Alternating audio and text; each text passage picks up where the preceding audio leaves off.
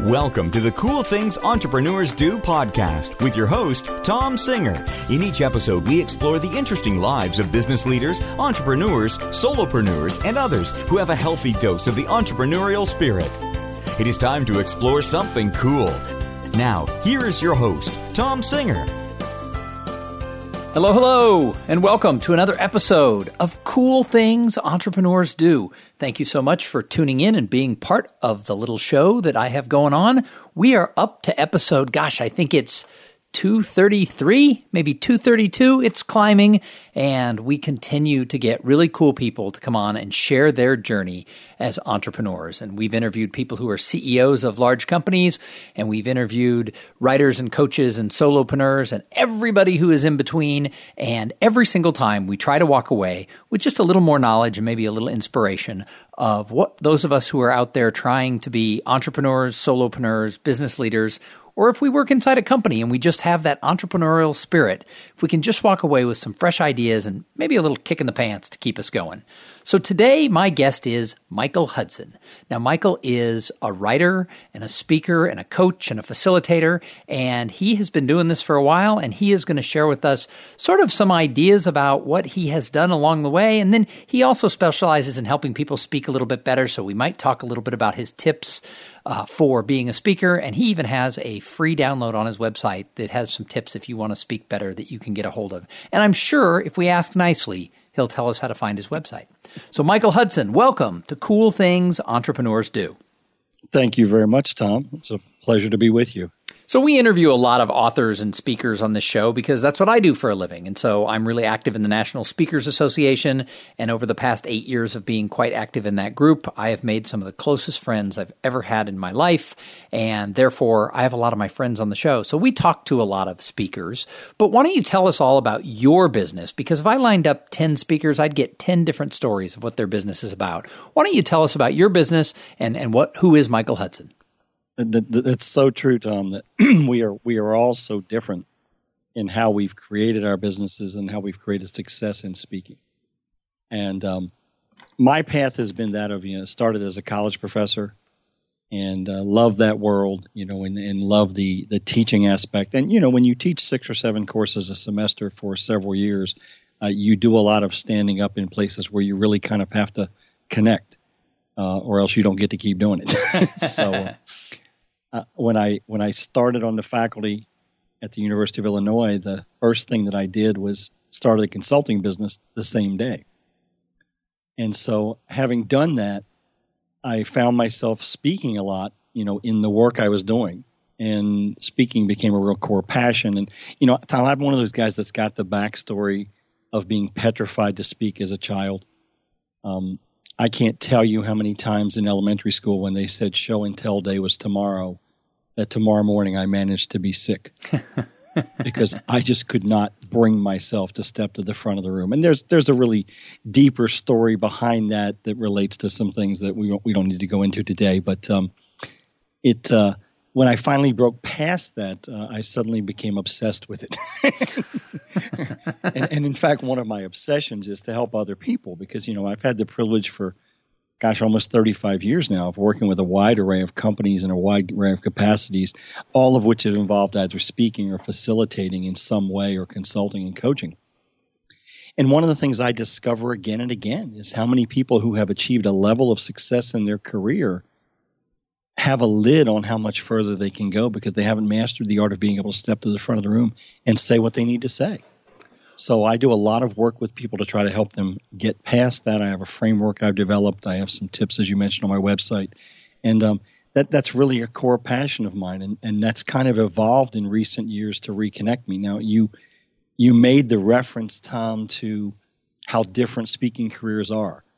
In 1999, my speaking career took a direction I never envisioned. I was booked at the last minute to fill in for someone who had canceled from a keynote speech that happened to be happening 8 miles from my house. And that led me to build a niched business that I ran for 16 years and sold a year and a half ago that was doing strategic planning for a very niched industry, specifically credit unions. And that led me to a lot of speaking in that industry, but it was all sort of accidental. So I'm kind of the guy that built the speaking career accidentally but always kind of revolving around how can I help others, succeed by communicating more effectively. Sure. Well, it is fascinating because so many people fall into the speaking business accidentally. I went straight after it. I went looking for it, but so many of our peers have told me that they just sort of fell into it. And you were talking about how important it is for people to be able to speak and communicate well if they want to continue to climb that ladder, whether they're an entrepreneur or whether they work for a company. A couple of episodes ago, one of my most popular recent episodes, we had a gentleman by the name of Jim Comer, who is a communications consultant and speech coach to CEOs. And, this is what we talked about, was why it is so important. So I just want to jump in and sort of reiterate, what is it about being able to communicate, to speak well, that helps people advance their career? What would be your take on that? Well, Tom, this ties very closely to my core passion and my core belief about success. I don't think anybody achieves success unless they can come up with a vision of what success looks like. Otherwise, they end up bogging down in operational details, and it can be very effective at that. But to really achieve a big impact, you've got to have some idea of something that's possible that you see that others don't. Now, if you can do that and create that vision and then speak that vision into existence, you can create massive impact. And, that may be on a small scale of how you want your department to interact with one another or interface with the customers that you serve.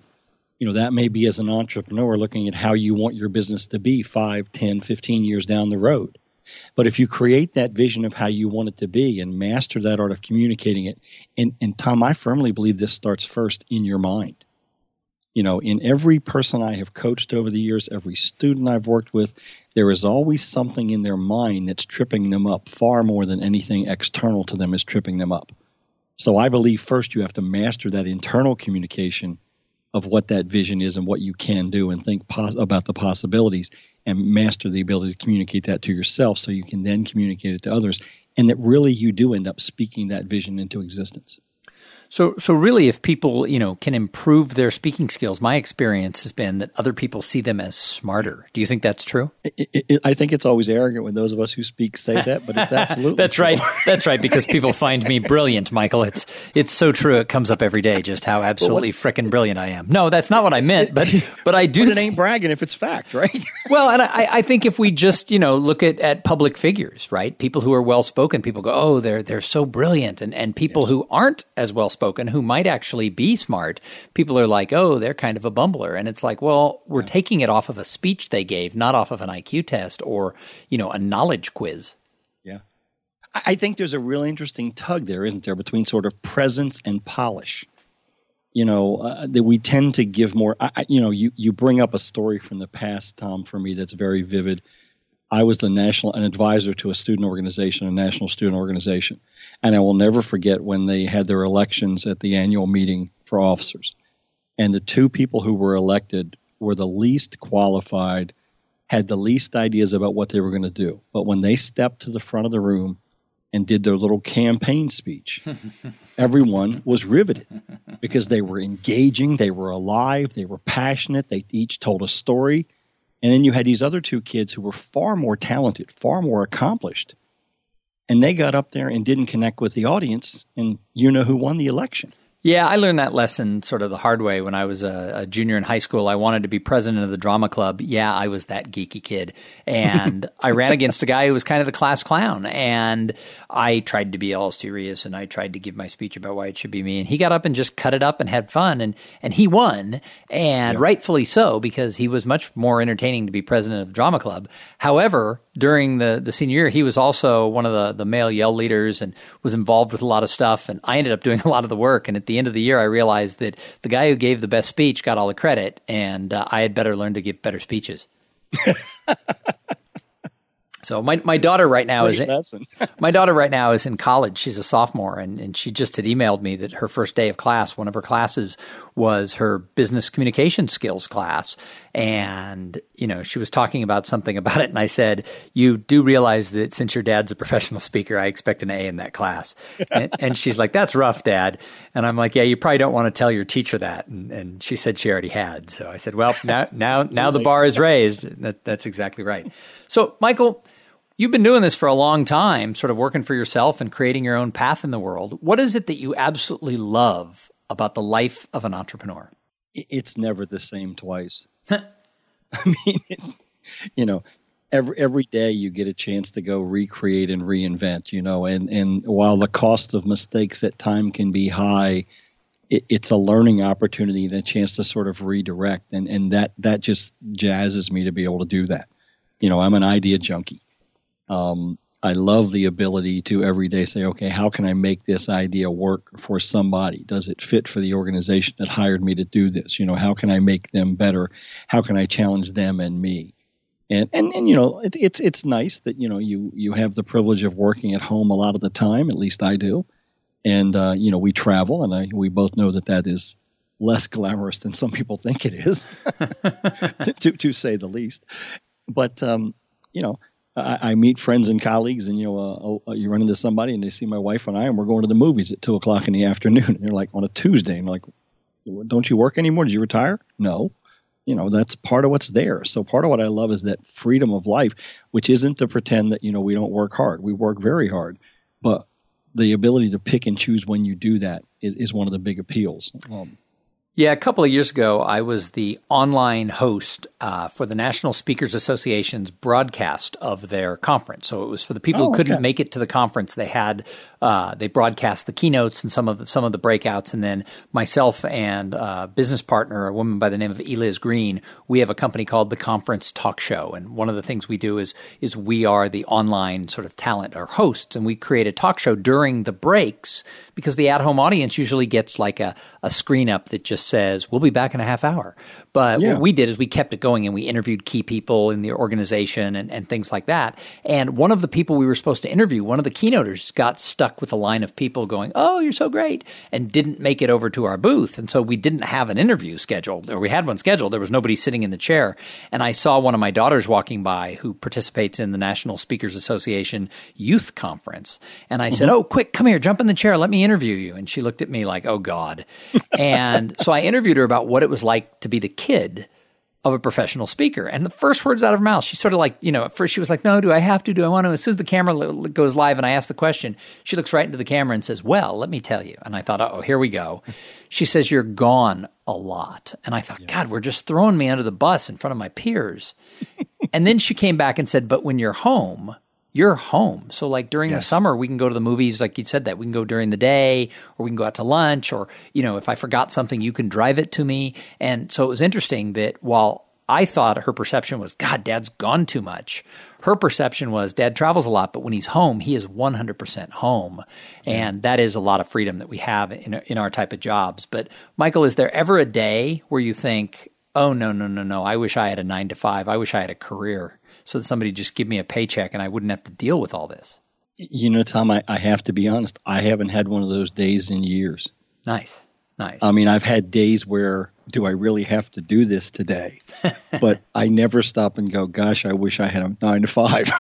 Welcome to the Cool Things Entrepreneurs Do podcast with your host, Tom Singer. In each episode, we explore the interesting lives of business leaders, entrepreneurs, solopreneurs, and others who have a healthy dose of the entrepreneurial spirit. It is time to explore something cool. Now, here is your host, Tom Singer. Hello, and welcome to another episode of Cool Things Entrepreneurs Do. Thank you so much for tuning in and being part of the little show that I have going on. We are up to episode, I think it's 233, maybe 232. It's climbing, and we continue to get really cool people to come on and share their journey as entrepreneurs. And we've interviewed people who are CEOs of large companies, and we've interviewed writers and coaches and solopreneurs and everybody who is in between. And every single time we try to walk away with just a little more knowledge and maybe a little inspiration of what those of us who are out there trying to be entrepreneurs, solopreneurs, business leaders, or if we work inside a company and we just have that entrepreneurial spirit, if we can just walk away with some fresh ideas and maybe a little kick in the pants to keep us going. So today, my guest is Michael Hudson. Now, Michael is a writer and a speaker and a coach and a facilitator, and he has been doing this for a while, and he is going to share with us sort of some ideas about what he has done along the way. And then he also specializes in helping people speak a little bit better, so we might talk a little bit about his tips for being a speaker. And he even has a free download on his website that has some tips if you want to speak better that you can get a hold of. And I'm sure if we ask nicely, he'll tell us how to find his website. So Michael Hudson, welcome to Cool Things Entrepreneurs Do. Thank you very much, Tom. It's a pleasure to be with you. So we interview a lot of authors and speakers on this show because that's what I do for a living. And so I'm really active in the National Speakers Association. And over the past 8 years of being quite active in that group, I have made some of the closest friends I've ever had in my life. And therefore, I have a lot of my friends on the show. So we talk to a lot of speakers. But why don't you tell us all about your business? Because if I lined up 10 speakers, I'd get 10 different stories of what their business is about. Why don't you tell us about your business and who is Michael Hudson? It's so true, Tom, that we are all so different in how we've created our businesses and how we've created success in speaking. And my path has been that of, started as a college professor and love that world, and love the teaching aspect. And, when you teach 6 or 7 courses a semester for several years, you do a lot of standing up in places where you really kind of have to connect, or else you don't get to keep doing it. So when I started on the faculty at the University of Illinois, the first thing that I did was started a consulting business the same day. And so having done that, I found myself speaking a lot, in the work I was doing. And speaking became a real core passion. And, Tom, I'm one of those guys that's got the backstory of being petrified to speak as a child. I can't tell you how many times in elementary school when they said show and tell day was tomorrow, that tomorrow morning I managed to be sick because I just could not bring myself to step to the front of the room. And there's a really deeper story behind that relates to some things that we don't need to go into today. But when I finally broke past that, I suddenly became obsessed with it. and in fact, one of my obsessions is to help other people because, I've had the privilege for almost 35 years now of working with a wide array of companies in a wide array of capacities, all of which have involved either speaking or facilitating in some way or consulting and coaching. And one of the things I discover again and again is how many people who have achieved a level of success in their career have a lid on how much further they can go because they haven't mastered the art of being able to step to the front of the room and say what they need to say. So I do a lot of work with people to try to help them get past that. I have a framework I've developed. I have some tips, as you mentioned, on my website. And that's really a core passion of mine. And that's kind of evolved in recent years to reconnect me. Now, you made the reference, Tom, to how different speaking careers are. In 1999, my speaking career took a direction I never envisioned. I was booked at the last minute to fill in for someone who had canceled from a keynote speech that happened to be happening 8 miles from my house. And that led me to build a niched business that I ran for 16 years and sold a year and a half ago that was doing strategic planning for a very niched industry, specifically credit unions. And that led me to a lot of speaking in that industry, but it was all sort of accidental. So I'm kind of the guy that built the speaking career accidentally, but always kind of revolving around how can I help others, succeed by communicating more effectively. Sure. Well, it is fascinating because so many people fall into the speaking business accidentally. I went straight after it. I went looking for it, but so many of our peers have told me that they just sort of fell into it. And you were talking about how important it is for people to be able to speak and communicate well if they want to continue to climb that ladder, whether they're an entrepreneur or whether they work for a company. A couple of episodes ago, one of my most popular recent episodes, we had a gentleman by the name of Jim Comer, who is a communications consultant and speech coach to CEOs. And, this is what we talked about was why it is so important. So I just want to jump in and sort of reiterate, what is it about being able to communicate, to speak well that helps people advance their career? What would be your take on that? Well, Tom, this ties very closely to my core passion and my core belief about success. I don't think anybody achieves success unless they can come up with a vision of what success looks like. Otherwise, they end up bogging down in operational details, and it can be very effective at that. But to really achieve a big impact, you've got to have some idea of something that's possible that you see that others don't. Now, if you can do that and create that vision and then speak that vision into existence, you can create massive impact. And that may be on a small scale of how you want your department to interact with one another or interface with the customers that you serve. That may be as an entrepreneur looking at how you want your business to be 5, 10, 15 years down the road. But if you create that vision of how you want it to be and master that art of communicating it, and Tom, I firmly believe this starts first in your mind. In every person I have coached over the years, every student I've worked with, there is always something in their mind that's tripping them up far more than anything external to them is tripping them up. So I believe first you have to master that internal communication of what that vision is and what you can do, and think about the possibilities, and master the ability to communicate that to yourself so you can then communicate it to others, and that really you do end up speaking that vision into existence. So really, if people, can improve their speaking skills, my experience has been that other people see them as smarter. Do you think that's true? I think it's always arrogant when those of us who speak say that, but it's absolutely That's true. right. That's right, because people find me brilliant, Michael. It's so true. It comes up every day just how absolutely frickin' brilliant I am. No, that's not what I meant, but I do. But it ain't bragging if it's fact, right? Well, and I think if we just, look at public figures, right? People who are well-spoken, people go, oh, they're so brilliant. And people who aren't as well-spoken, who might actually be smart, people are like, oh, they're kind of a bumbler. And it's like, well, we're taking it off of a speech they gave, not off of an IQ test or, a knowledge quiz. Yeah. I think there's a really interesting tug there, isn't there, between sort of presence and polish. That we tend to give more. You bring up a story from the past, Tom, for me that's very vivid. I was an advisor to a student organization, a national student organization. And I will never forget when they had their elections at the annual meeting for officers.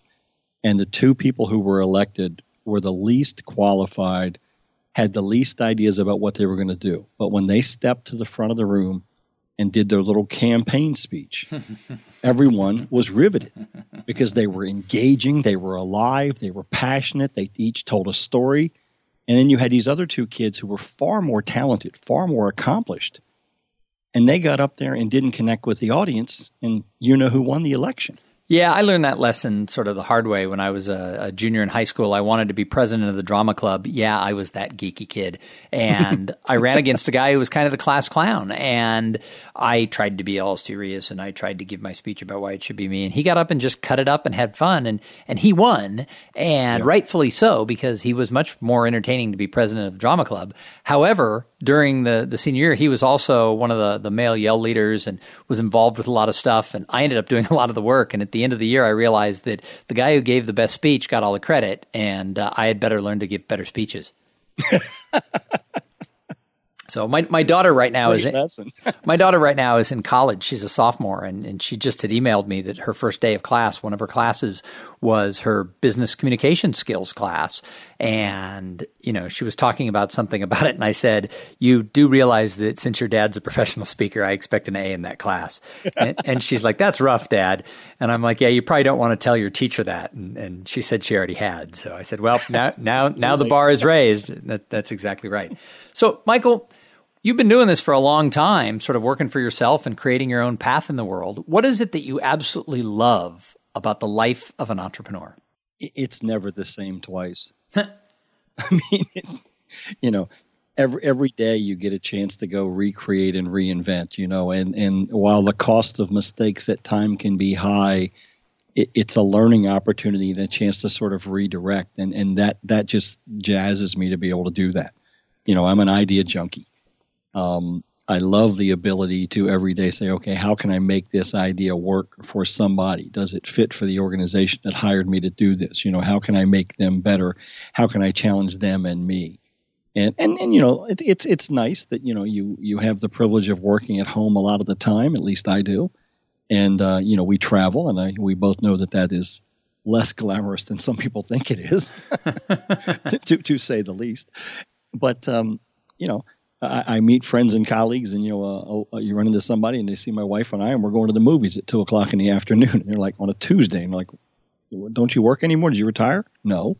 That's part of what's there. So part of what I love is that freedom of life, which isn't to pretend that we don't work hard. We work very hard, but the ability to pick and choose when you do that is one of the big appeals.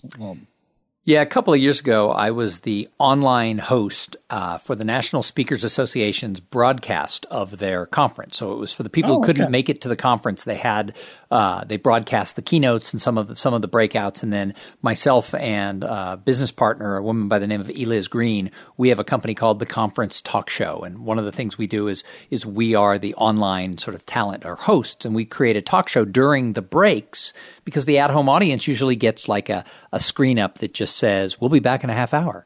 But what we did is we kept it going and we interviewed key people in the organization and things like that. And one of the people we were supposed to interview, one of the keynoters, got stuck with a line of people going, oh, you're so great, and didn't make it over to our booth. And so we didn't have an interview scheduled, or we had one scheduled. There was nobody sitting in the chair. And I saw one of my daughters walking by who participates in the National Speakers Association Youth Conference. And I said, oh, quick, come here, jump in the chair, let me interview you. And she looked at me like, oh, God. And so I interviewed her about what it was like to be the kid of a professional speaker. And the first words out of her mouth, she sort of like, at first she was like, no, do I have to? Do I want to? As soon as the camera goes live and I ask the question, she looks right into the camera and says, well, let me tell you. And I thought, oh, here we go. She says, you're gone a lot. And I thought, God, we're just throwing me under the bus in front of my peers.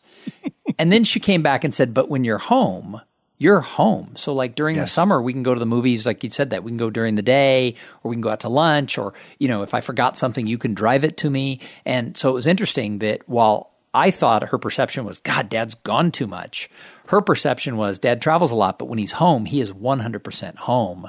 And that is a lot of freedom that we have in our type of jobs. But Michael, is there ever a day where you think, oh, no, I wish I had a 9-to-5. I wish I had a career, so that somebody just give me a paycheck and I wouldn't have to deal with all this? Tom, I have to be honest. I haven't had one of those days in years. Nice. I mean, I've had days where, do I really have to do this today?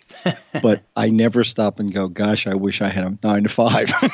So the answer to most people, when I ask that question on this show, the answer I get from most people is no. A lot of people say I'm now chronically unemployable. I always laugh because I don't think I will go back to work for anybody, but I always laugh that if I ever did, I would be the best employee ever because I have gotten, an understanding of all the BS that goes on behind the scenes of being the boss and, having to take care of everything.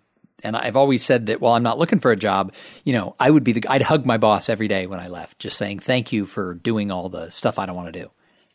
Well, it's interesting. It's interesting you say that, Tom, because I do have 2 or 3 people that if I wanted to get a job, they're the people I'd call because I know how well they do what you just described. Yeah, absolutely. And I know that they see their role as how can I make it easier for Michael to accomplish what I hired Michael to accomplish.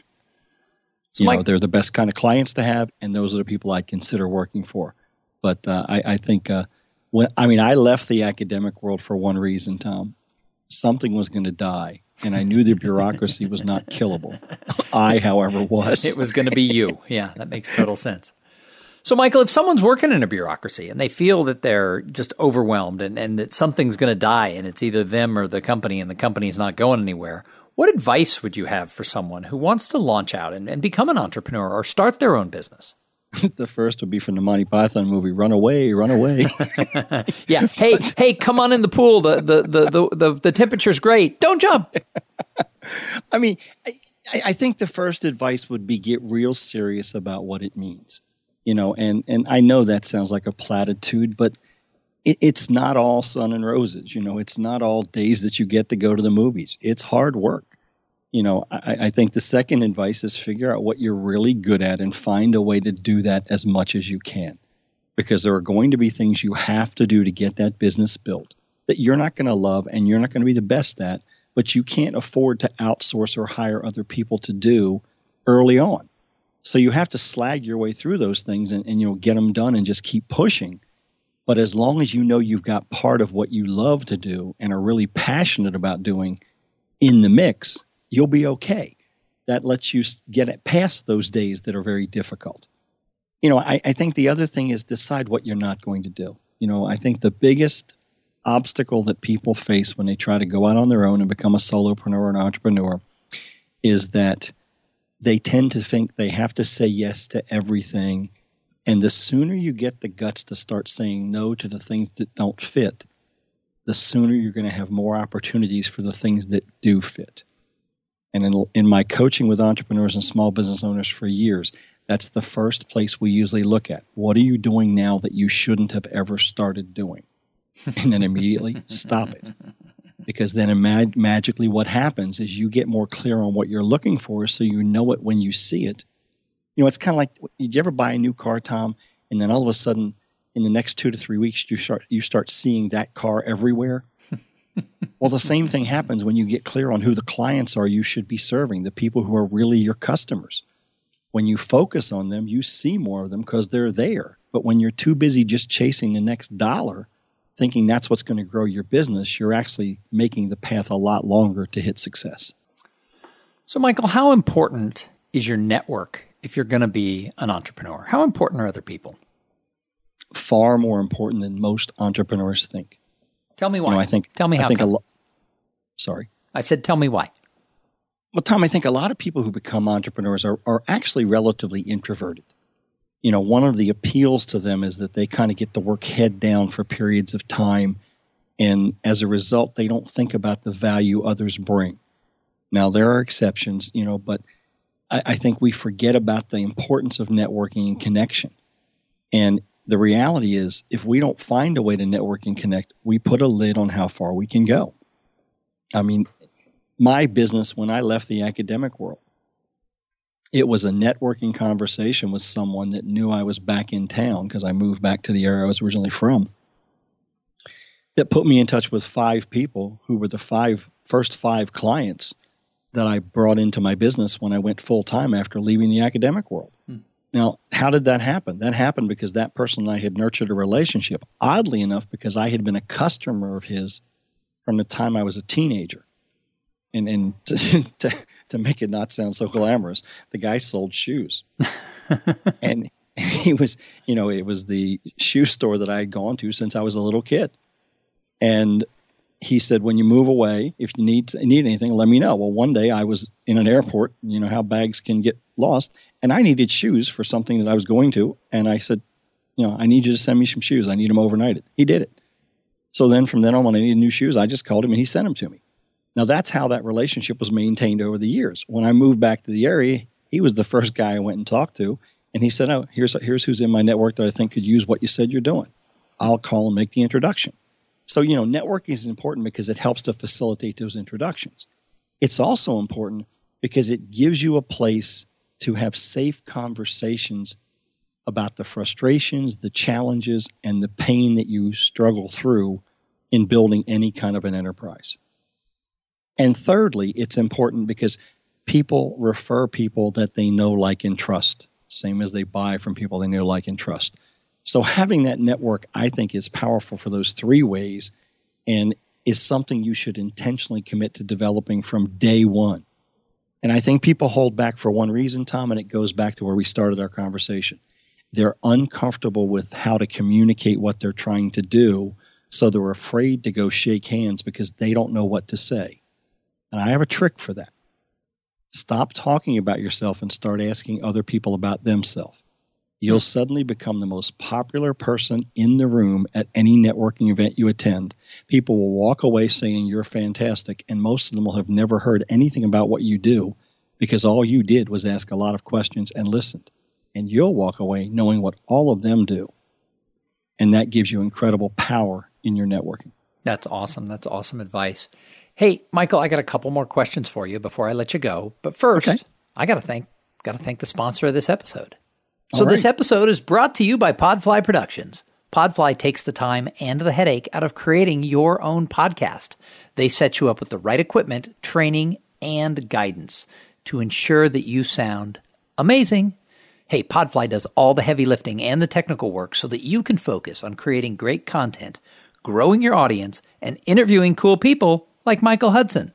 Hey, if you want to start a podcast, and I know some of you do, jump over to podfly.net/coolthings and check out the exclusive offer they have for the listeners of this show. So, Michael, I call this show Cool Things Entrepreneurs Do. What is the coolest and most exciting thing you're doing with your business right now? Tom, the coolest thing I'm doing with my business right now is really reconnecting it to who I am and what I deeply care about. I have a personal story that has some pretty significant events in it that got in my way for a long time. And my comfort and recognition of the power of those stories to reveal lessons that I can help others learn from has really become very apparent to me in the last 2 years. And so as I'm getting more connected to who I really am and why I believe I was put on this earth in the first place, and comfortable sharing my real story, warts and all, I have found an amazing impact that it has on people that I never thought it would impact. And so for me, that's a really cool thing. You know, one of the things I loved about the academic world was the ability to see those light bulbs go off in the minds of those people you were talking to and exposing them to about things. You don't get that as much sometimes in the other work that you do. But as I'm reconnecting my work and getting much more authentic, vulnerable, and real in what I share and deliver, it's giving me more clarity on who I'm here to serve, and it's enabling me to connect with some amazing people and really see impact much more quickly. So to me, that's really cool. Oh, that's great. So one of the things I love to ask everybody who's here on my show is about who they see out there that they think is doing something cool. You know, I think entrepreneurs, I think we're observers. And so I love to hear the answers when I say, who is someone else, not your company, someone else out there who you think, wow, he or she, they're crushing it. You know, Tom, there's a handful of people that came to mind when I saw that question in your prep work that, and it won't surprise you that they connect to what I just said I think is cool. There are a lot of people I'm seeing really getting much more authentic in what they're doing, and they're not pretending, they're not hiding, and they're progressing and not worrying as much about polish as they are about presence and showing up. You know, an example of that, you know, would be a guy like Brian Harris, may or may not be a name you're familiar with or your listeners, but Brian teaches people how to grow their email lists. You know, and if you watch Brian Harris and you follow him, he'll decide to just conduct an experiment and see what happens. And he'll share it with you step by step, warts and all, what worked, what didn't work, and what he'd do different next time. You know, I think that's incredibly powerful, and I see more and more people doing that. You know, Mike Kim is a guy that I have the privilege of knowing, but I'm also amazed at the work Mike is doing. Mike's a guy who pivoted from a career, you know, in the more traditional business world and built his own built a personal brand business, you know, 2 or 3 years ago. Across the past 2 or 3 years, he's been doing that. Well, Mike has a podcast, and on his 100th episode, Mike did an amazing giveaway. In fact, the payoff of that giveaway just happened yesterday because he provided the winner a first-class ticket to New York City and put them up in a 5-star hotel and spent the day with him and his team helping them map their personal brand.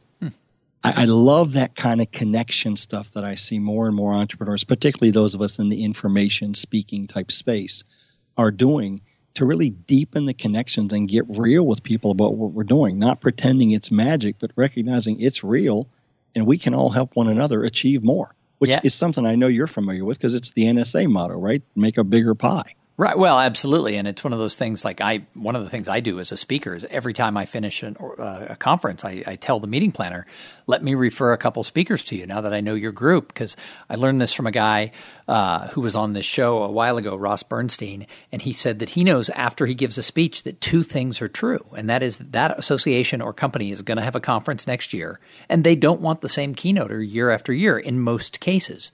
Yes. And so he said what he always does is he always refers somebody into that spot. And, you know, his complaint was too many people think, oh, they might have me back next year. I better hold that close. Well, very few. I mean, I went back to like out of 50 or 60 talks last year, 4 of them were repeats 1 year out. So it's less than, 10% of the people who are doing that. And so he said, go do that and 2 things will happen. One is, you'll show the meeting planner you care about them, which means they're more likely to think about you year 2 or 3 or 4 down the line. And the second thing is you're going to have a whole stable of speakers who are like, oh, I owe him one. And I've been doing that for about 4 years. And I got to tell you, Ross was right. It's the smartest thing I ever did. And not looking at everybody as the competition, but really looking at that fact that we got to make this pie bigger if we're going to keep it going. Yeah. I think that's an excellent path. And I love it. It's something I do and started doing completely by accident. I'm thrilled to hear that others have found it works as well, because our job is more. The repeat thing, Tom. I recognized that very early when I went really full time, and one of the things I started doing, and that's how I built the niche business, is creating a situation where I was in a 5-year process with people that I got to come back every year. Yeah, that's right. So, because, I looked at my business much more as an expert who speaks than just a speaker. Mm-hmm. Mm-hmm. And, and tied some consulting and wrapped that around. And, I'm not talking about selling a 5-year contract at the outset, but positioning the work as this is how long it will take us to achieve the outcomes you've defined, and not artificial. Some of those were 2 years. Some of those were 5. I've got a couple renewed this year that one of them is actually the 13th year in a row they've renewed. And I do hold that week for them. Awesome. Hey, my last question is, what is it that you do to sort of impact the greater good? Because I think that most of us want to do more than just make money. We want to have an impact.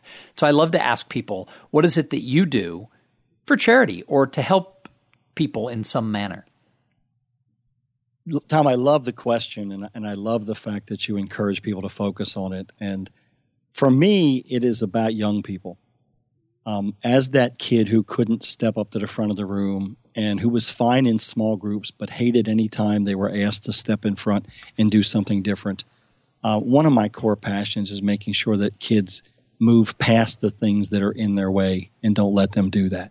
Now, I happen to do that through the channel of 4-H. 4-H is the organization that really broke me out of the mold and helped me get past some of my fears. Although, to be honest, I am the guy who signed up for the public speaking contest for 6 consecutive years and never showed up because I was too scared to go.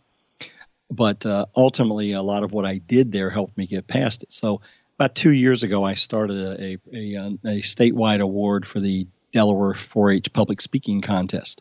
Every year they have the winners from each of the counties come together and they have a state contest. And so I give an award called the Vision Speaker Award, which ties together my two passions of define your vision and speak it into existence. And my vision longer term is to extend that award to every state in the nation so that there is an incentive to help young people learn the power and importance of creating a vision and developing that capacity to speak it so that others buy in and they're able to actually create what they're trying to create. Oh, that is fantastic. Well, Michael, I want to say thank you for sharing your journey with us and so many great tips and pieces of advice. Thank you for being a guest here on Cool Things Entrepreneurs Do. If somebody wants to find you, they want to find your tip sheet for better speaking skills, they need you as a speaker or a consultant, where in the world would somebody go to find Michael Hudson? Well, Tom, the easiest place is my website. And in fact, I have a special page on my website for your listeners. It's at michaelhudson.com/cool things. I thought that was a good name. So it's all cool. Only cool things for the listeners of this show. Yeah, and there actually are three freebies there for them. One is my 52 Speaker Secrets ebook, which is 52 sort of 2 to 3 sentence tips about how you can increase your impact when you step to the front of the room. The second is a template that's for planning speeches. It's a speech planning template built around a framework that I use, which is designing presentations, developing and delivering. And design, Tom, is more about the environment and the outcome you're seeking, not really about how you design the slides and how you develop and deliver. And so that template will give people a tool to work through that. And, there's also an option there if someone has listened and heard something they'd be interested in pursuing further. They can quickly click that button and connect with me, and we'll have a conversation about how I can help them with whatever it is they're trying to do. Awesome. Well, I appreciate that. And again, thank you so much for being on the show. And thank you to everybody who tuned in and listened. We say it every week. If it wasn't for the listeners, there'd be no show. Hey, check us out on Facebook. We have a Facebook page for Cool Things Entrepreneurs Do. Follow us on Twitter @Cool Podcast, because this is the Cool Podcast. And then if you're interested in joining the group coaching program, the Cool Things Project, we're having a lot of fun. We've gotten a really strong group of people, and we get together a couple times a month on a little Zoom hangout, and we share what's going on and hold each other accountable and challenge each other. And we have a couple people in there who are our speakers, a couple of people a person who works in PR, someone who works in the hotel industry. It's a diverse group, but when you get a bunch of really smart people together, you really end up with some really interesting results. So you can find out the information about joining the Cool Things Project at tomsinger.com. Just go to the About button, and you'll see a thing that says Group Coaching Program, and it'll tell you right there everything you've ever wanted to know about it and more. Hey, thanks for everybody for tuning in. We're going to be back in a couple of days with another interview with somebody just as cool as Michael Hudson. But in the meantime, I challenge you to go out there and have a great day. Thank you for being part of the Cool Things Entrepreneurs Do podcast. Without your participation and listening to these conversations, there is no show. Connect with Tom at tomsinger.com and follow him on Twitter at TomSinger.